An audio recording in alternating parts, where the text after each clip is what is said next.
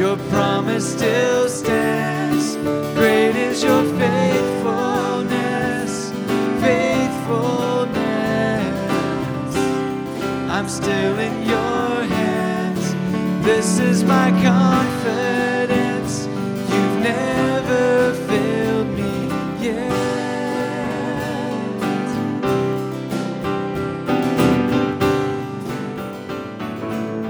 Who among the gods is like you, Lord? Majestic in holiness, awesome in glory, working wonders. For the Lord Most High is awesome, the great King over all the earth.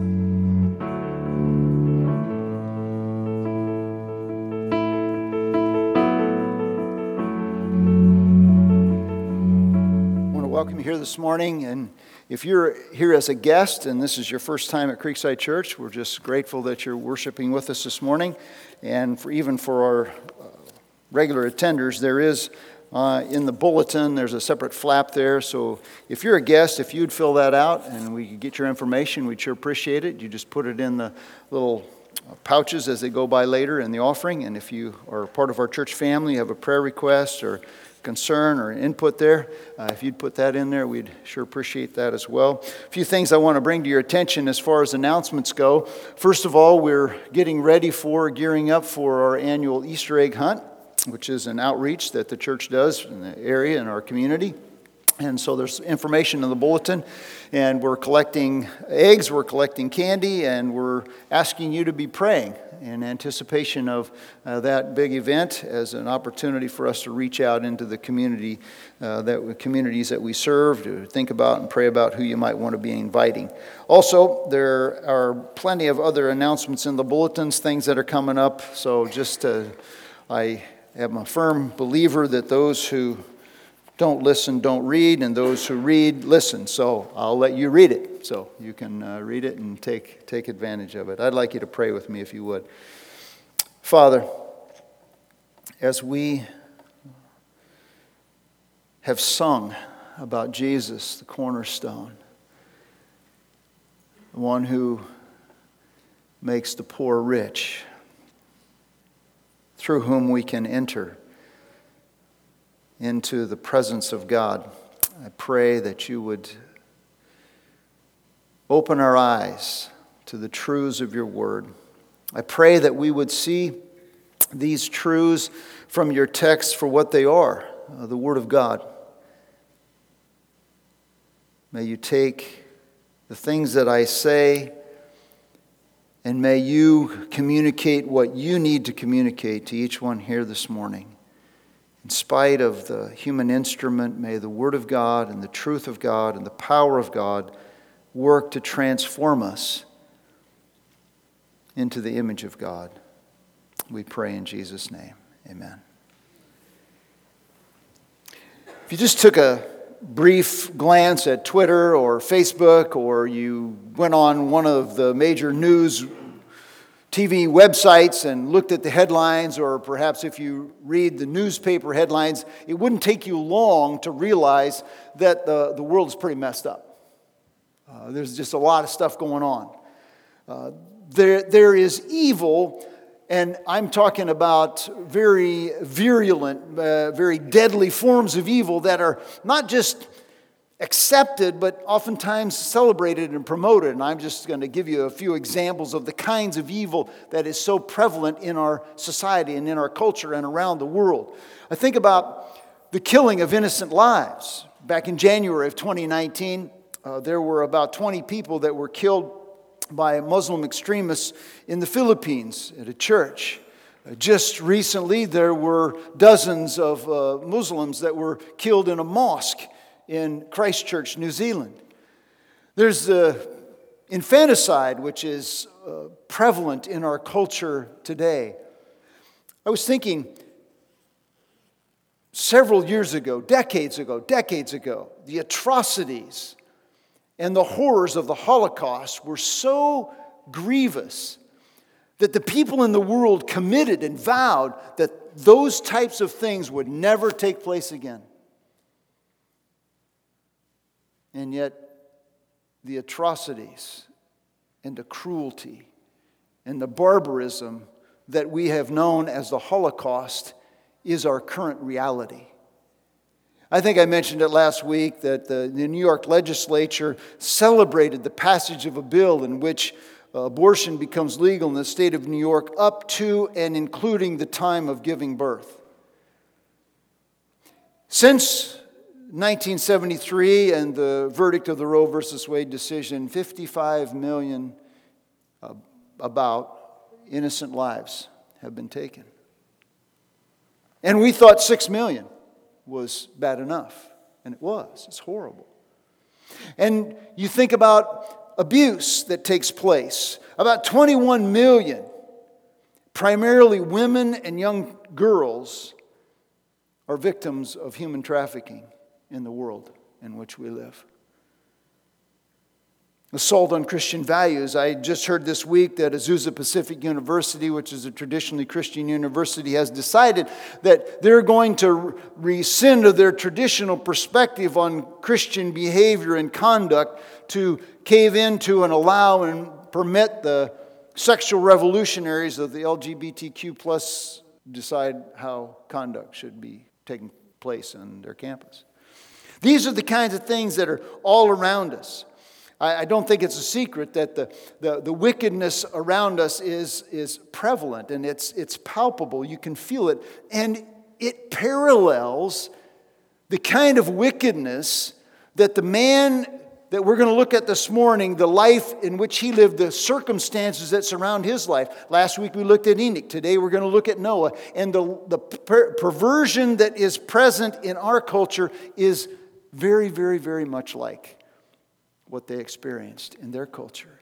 And God holds up Noah, as he did Enoch, as one of those 3 people of whom it is said in the Bible he walked with God.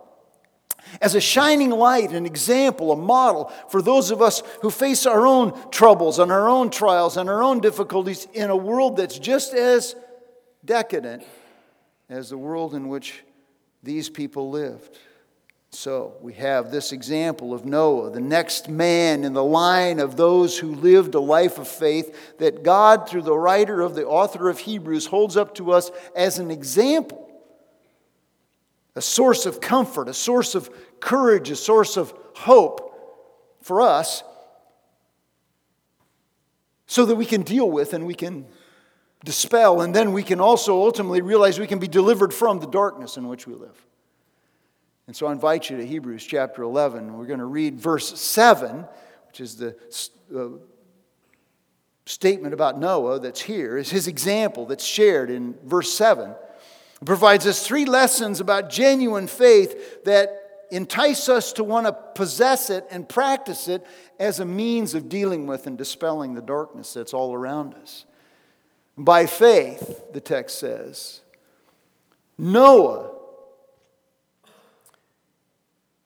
by faith, Noah, being warned by God about things which have not been seen or had not been seen, in reverence prepared an ark for the salvation of his household, by which he condemned the world and became an heir of the righteousness which comes from God by faith, or according to faith. By faith, Noah. And there we have it. And so we have these 3 lessons that we're going to draw out of the text. And the first lesson that we learn about authentic faith is that the attitude of authentic faith is one of reliance. And there are 2 things that we see in the text, 2 ways that authentic faith relies upon God or demonstrates a reliance. First of all, authentic faith accepts God's word. It accepts God's word. Back in Genesis, and I'm not going to turn there, but you can refer to Genesis chapter 6, okay? Back in Genesis chapter 6, the text tells us that Noah found favor in the eyes of the Lord. As a righteous man, blameless in his time, Noah walked with God. I said last week when we were talking about Enoch, to walk with God is to live in a way in which we show we commune with God.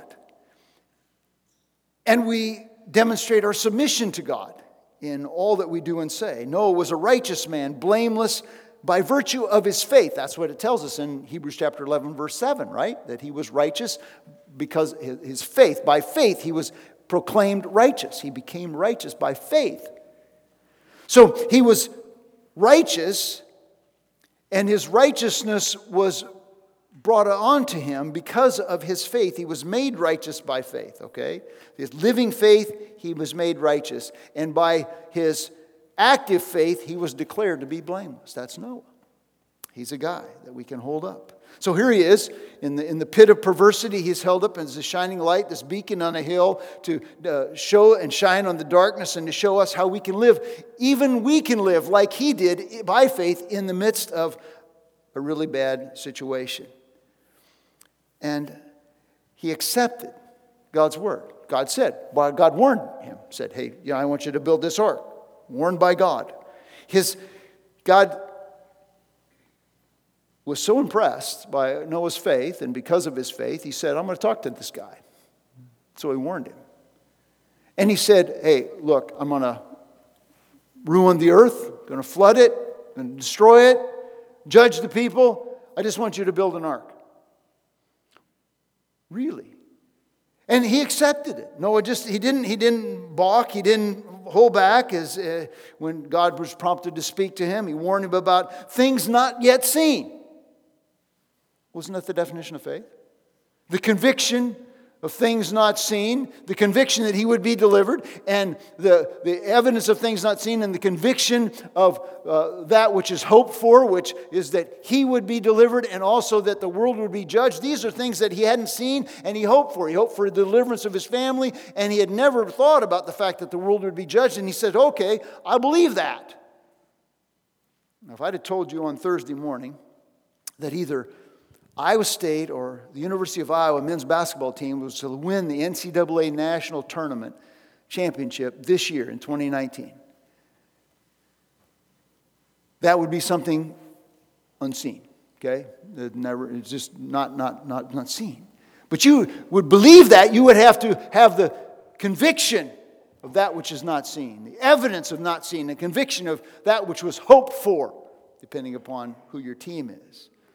Noah's acceptance as fact, the things not yet seen, illustrates and validates this definition of faith. He had conviction about the things unseen, the coming judgment. He convinced that that would happen, and evidence that he would be delivered, that God would bring this worldwide flood to save his family. Now, when you think about what God told Noah to do, it's kind of remarkable.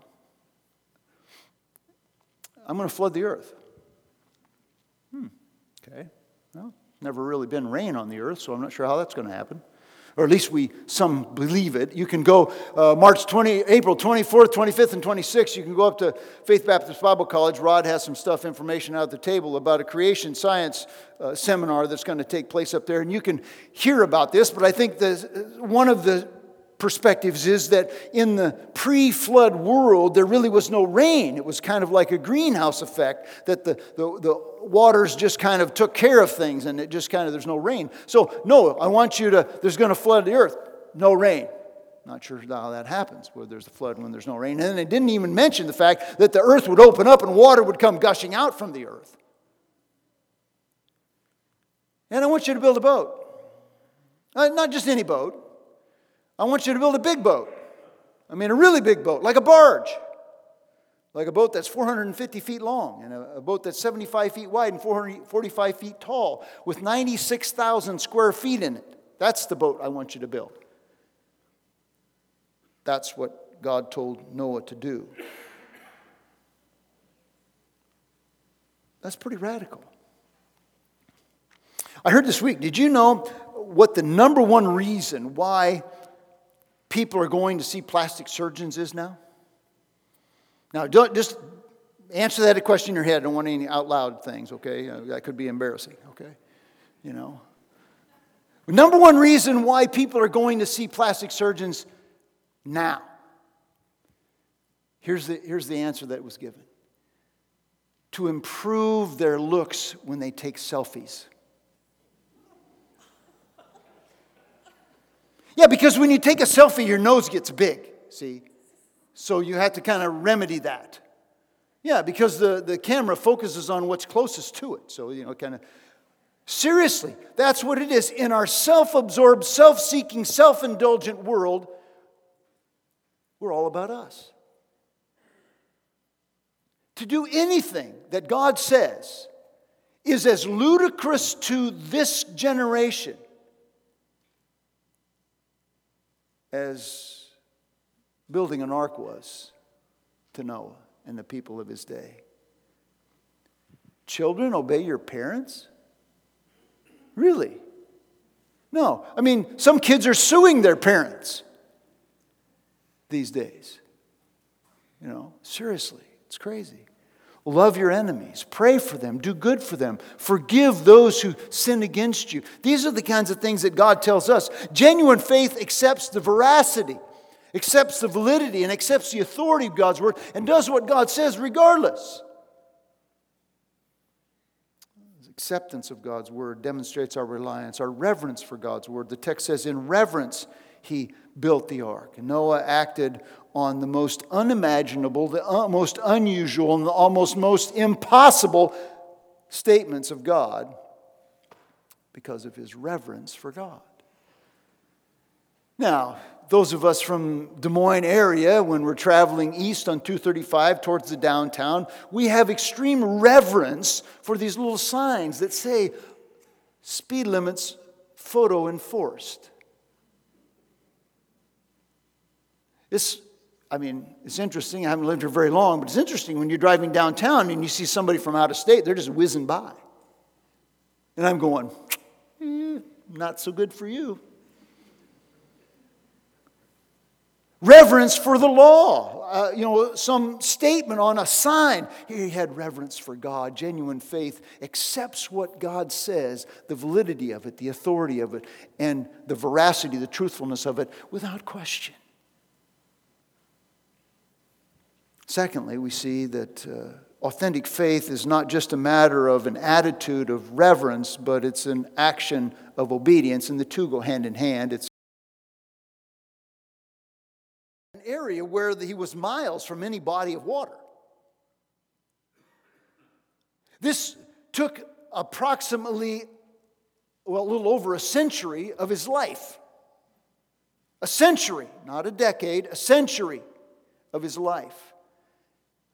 It involved the most massive accumulation of material products you could ever imagine.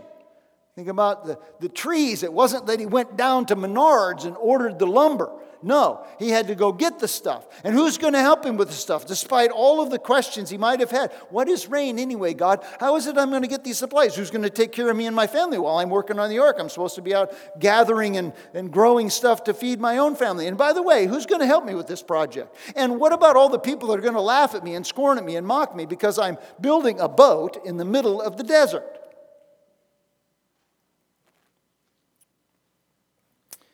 It's a remarkable demonstration of living faith and faithful living. It provides us, I think, with a source of comfort and a source of courage that no matter what the trouble I face, because my situation is unique, what God calls me to do is different than what God called Noah to do. What he calls you to do is different than what he called Noah to do. But it still takes courage. It still takes faith in a world that is dead set against us in the midst of the darkness. How do we live in this kind of a life? He holds him up as a model for subsequent generations. You say, we're supposed to trust God. Trust and obey regardless of what others say. Even what God asks us to do is irrational, unreasonable, politically incorrect, monumental. Faith is reliance upon God out of reverence that translates into unflinching obedience.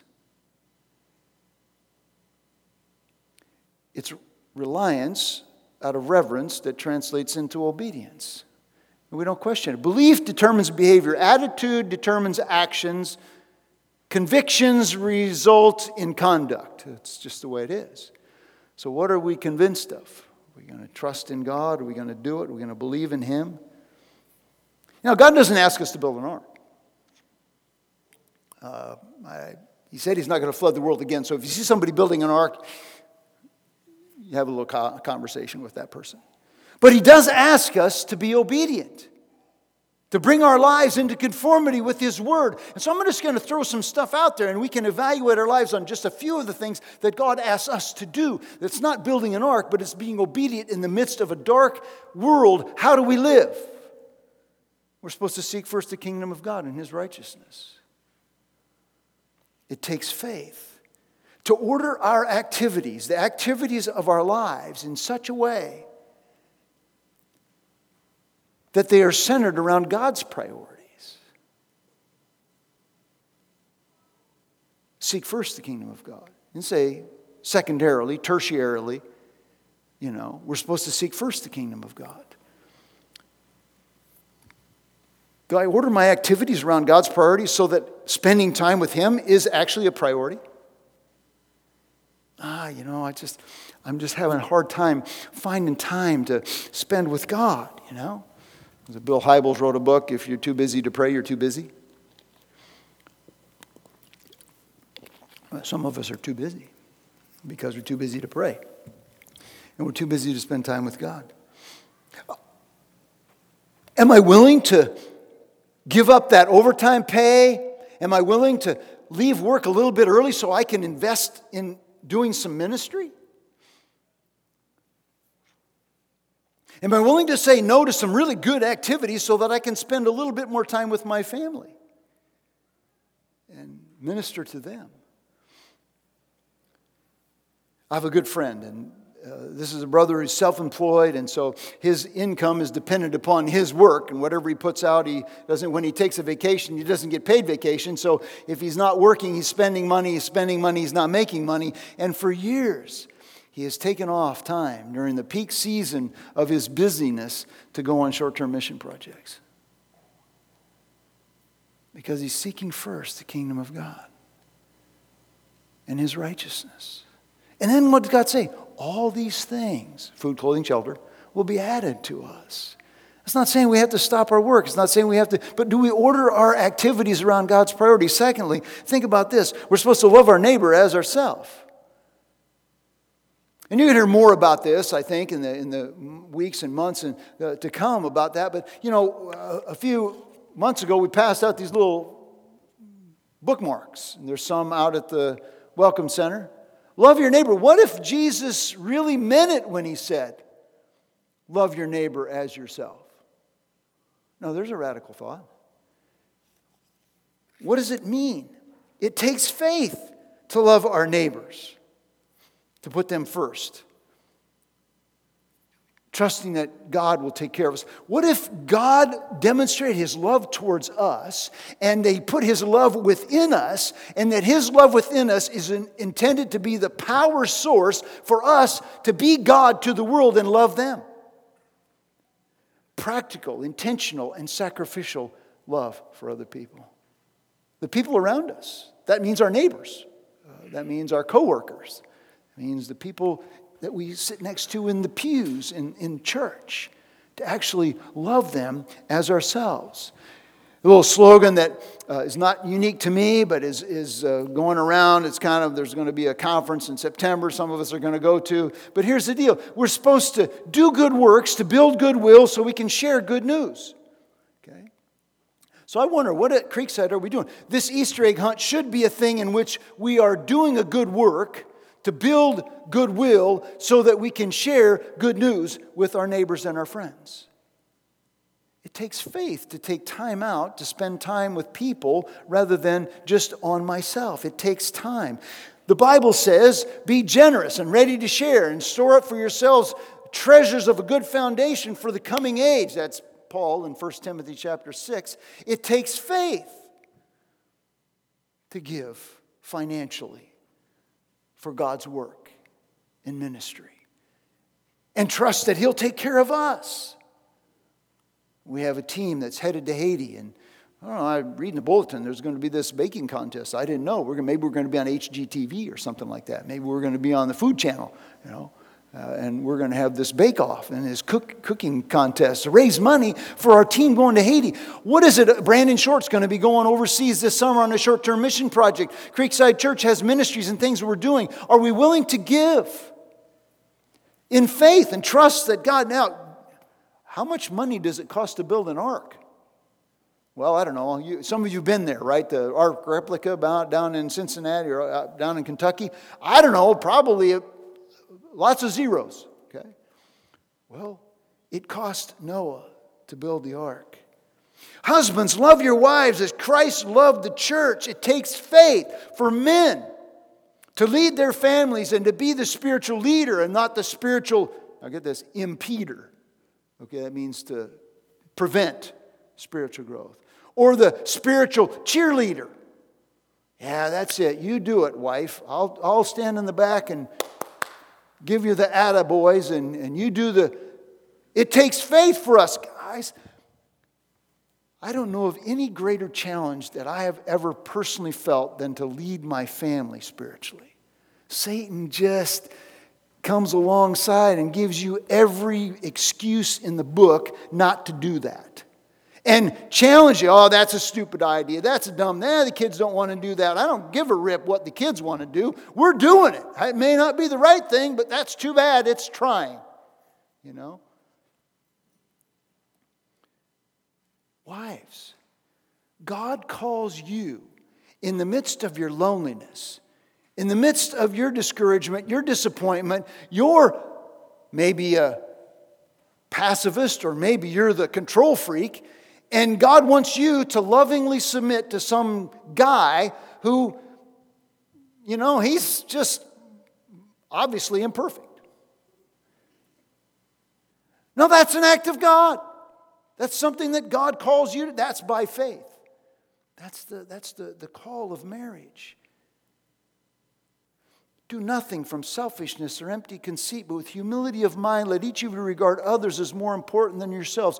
Do not merely look out for your own selfish interests, but also the interests of others. Anybody here know of someone who has been sick this winter? Or you have been sick this winter. Maybe it's a family member. Maybe it's a coworker. So what happens when family member, coworker, or friend is sick? Yeah, well, we'll pray for you. And then you don't pray. I hope you get to feeling better. Or do we actually take time in our families, with our friends, with our coworkers, to reach out to them and pray for them? Or actually help do the dishes, prepare a meal, offer some child care? I mean, it's like it takes time. I got plans. I got things to do. I'm an important person. I'm really busy. I hope they realize that. It takes faith. Set my agenda aside. You ever been on vacation with other people? It's kind of a pain, you know, because they don't really want to do what I want to do. I mean, like, they want to drive all night, and I want to go to bed. I'm going to stop at every little monument along the way. You know, if you've ever been down the roads on South Dakota and Nebraska, there's lots of monuments to nothing. I don't want to take a picture of every groundhog that comes out of the hole. I'd rather shoot him. Sorry. That'd be more fun. But you go on vacation with other people, you kind of got to do what other people do. By faith, God calls us to not think about our own interests and our own needs, but to put the interests of others at the church potluck. Ooh, that looks really good. That dessert, I'm getting that first thing. I don't even care if I go through the main line. I'm going for that dessert right there. I don't give a rip about who picks up chairs and sets up chairs as long as I have a place to sit.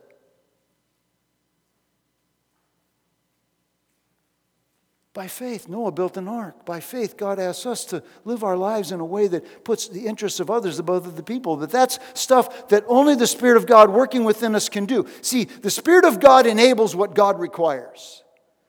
This is not just, hopefully, it's not just moralism. It's not just, suck it up and do better. It is the power of the Spirit of God working within us that enables us to do what God calls us to do. I hope that what will be said of us is true of what John MacArthur said of Noah's obedience. He did not pick and choose what to believe and what to obey. The attitude of authentic faith is reliance. The action of authentic faith is obedience. And the accomplishment of authentic faith is deliverance.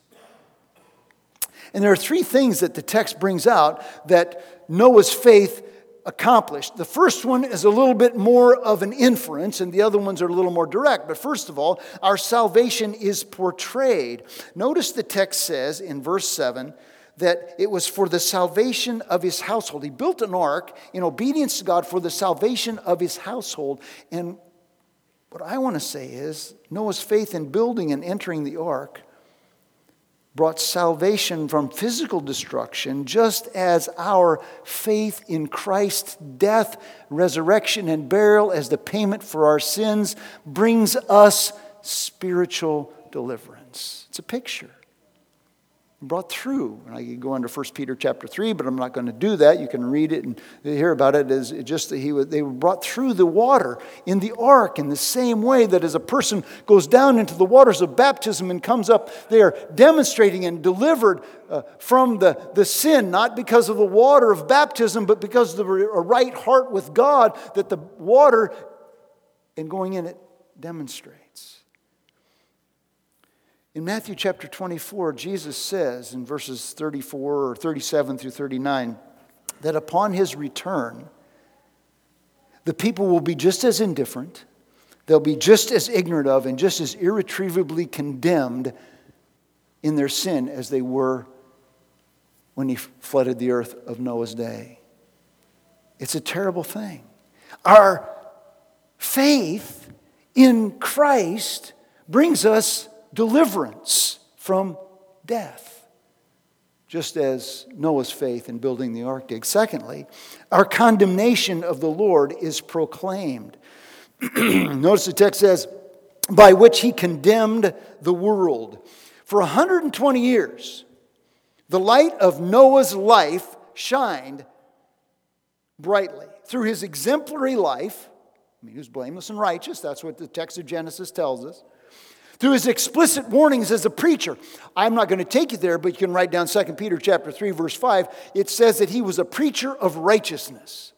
So you imagine this? Many guys building the ark, and the people are coming and go, yeah, what are you doing there, Noah? Yeah, waiting for the rain, huh? What's that? Big fat chance. Oh, don't you think you should build it a little bigger? I mean, after all, there's a lot of animals in the world.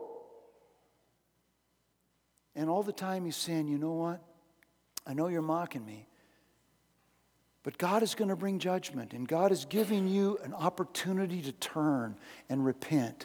Do you see? I get excited about the compassion of God. I just read it yesterday in Exodus. The Lord God is gracious and compassionate, slow to anger and abounding in loving kindness. Do you see that God for 120 years was giving these people the chance to repent?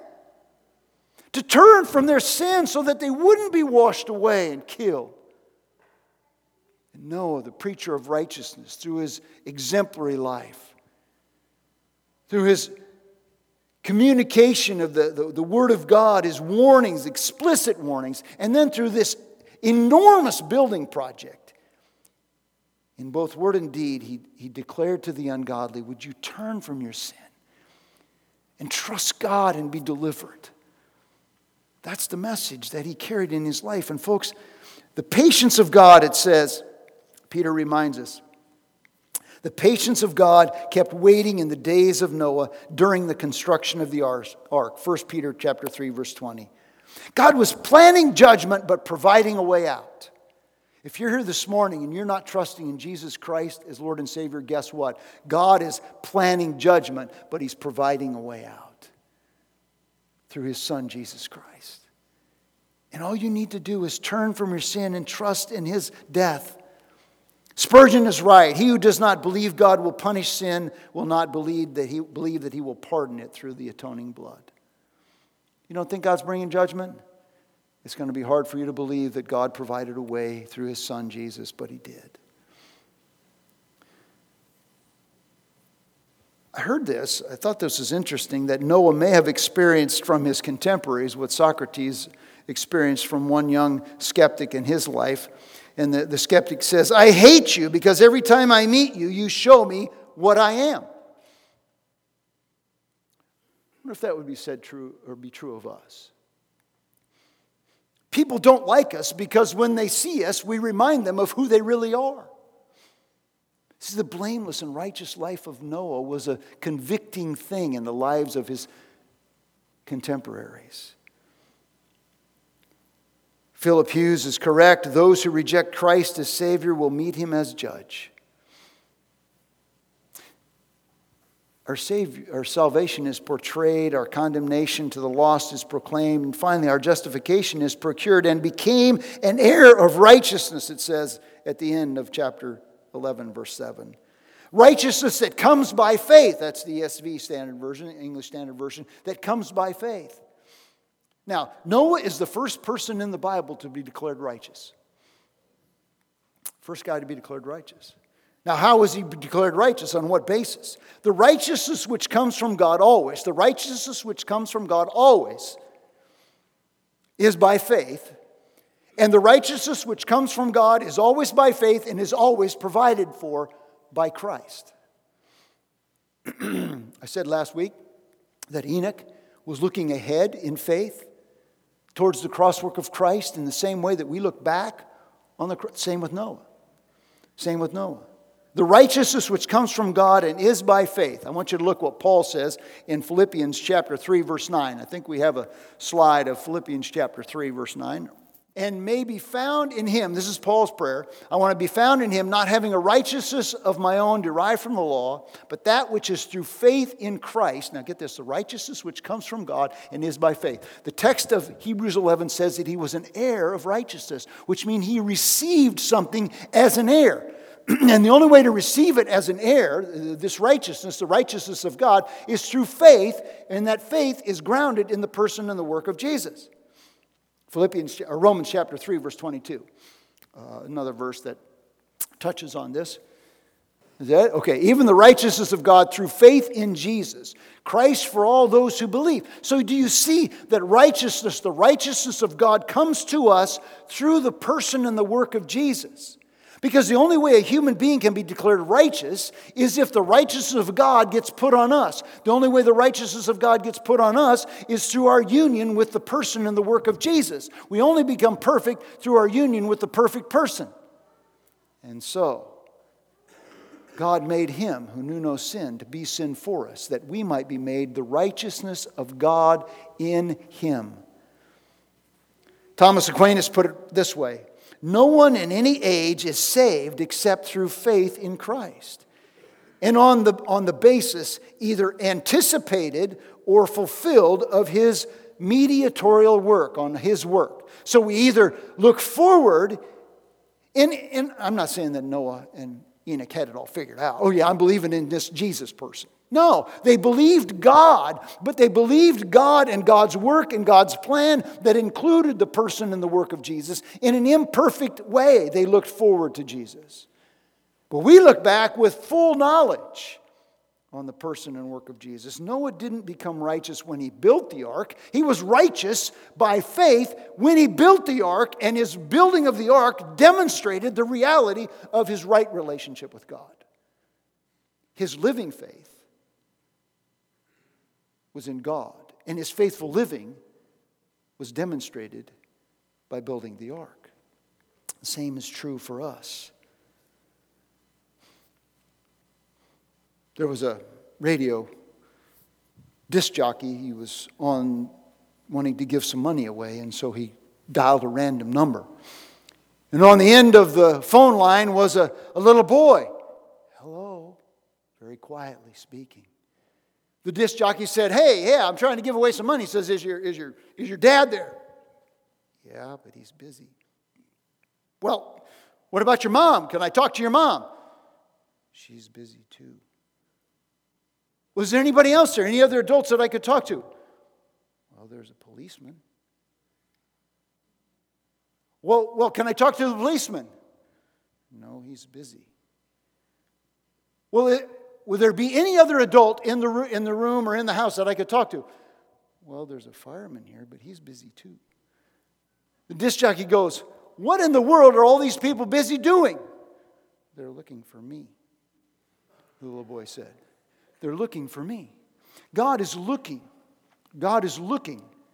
for people who will trust Him. He's looking for people of faith. He's looking for us to turn from our sin and trust in His Son's death on the cross as the payment for their sin, so that we might be delivered from the condemnation that should come, that we might have the courage to live. Folks, if you're here this morning and you know Jesus Christ, then faith in Christ gives us confidence to face the opposition that we face every single day. You face it in your workplace. You face it as you watch TV. You face it as you listen to ads. You face it as you interact with your family, your friends. It gives us confidence to live in face of the opposition. We're comforted in knowing that one day we're going to be delivered. We have courage and compassion in confronting the darkness. It's not like we want to slam everybody who's a knucklehead. We want to be like Noah and proclaim God's righteousness, and they can repent and turn and be redeemed. And we communicate forgiveness. It's possible for repentance. Only believers actually deal with. Only believers are able to dispel, and only believers are delivered from the darkness. If you're here this morning and you're saying, yeah, that's all right. You can believe that if you want.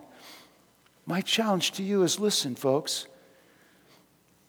I believe the Bible, so you can write me off if you want for that. But the Bible says that you're either going to be delivered from darkness or you're going to experience God's judgment. And I don't want you to experience God's judgment. And so I invite you and I implore you to turn from your sin and trust this Jesus who died on the cross so that you could be free. And you would have not just power over sin's consequence, but you would have purpose in life right now that transcends this life. Christ alone made it possible for us to become an heir of God's righteousness when He died as the payment for our sins. And when we break this bread and we drink this cup, which are symbols of His body broken and His blood shed, we remember that and celebrate that all who receive by faith His death as a payment for their sins become the righteousness of God in Him. And we have the power to deal with, to dispel, and to be delivered from the darkness. If you're here this morning and you know Jesus Christ as your Lord and Savior, I just invite you to join us as we break this bread and drink this cup.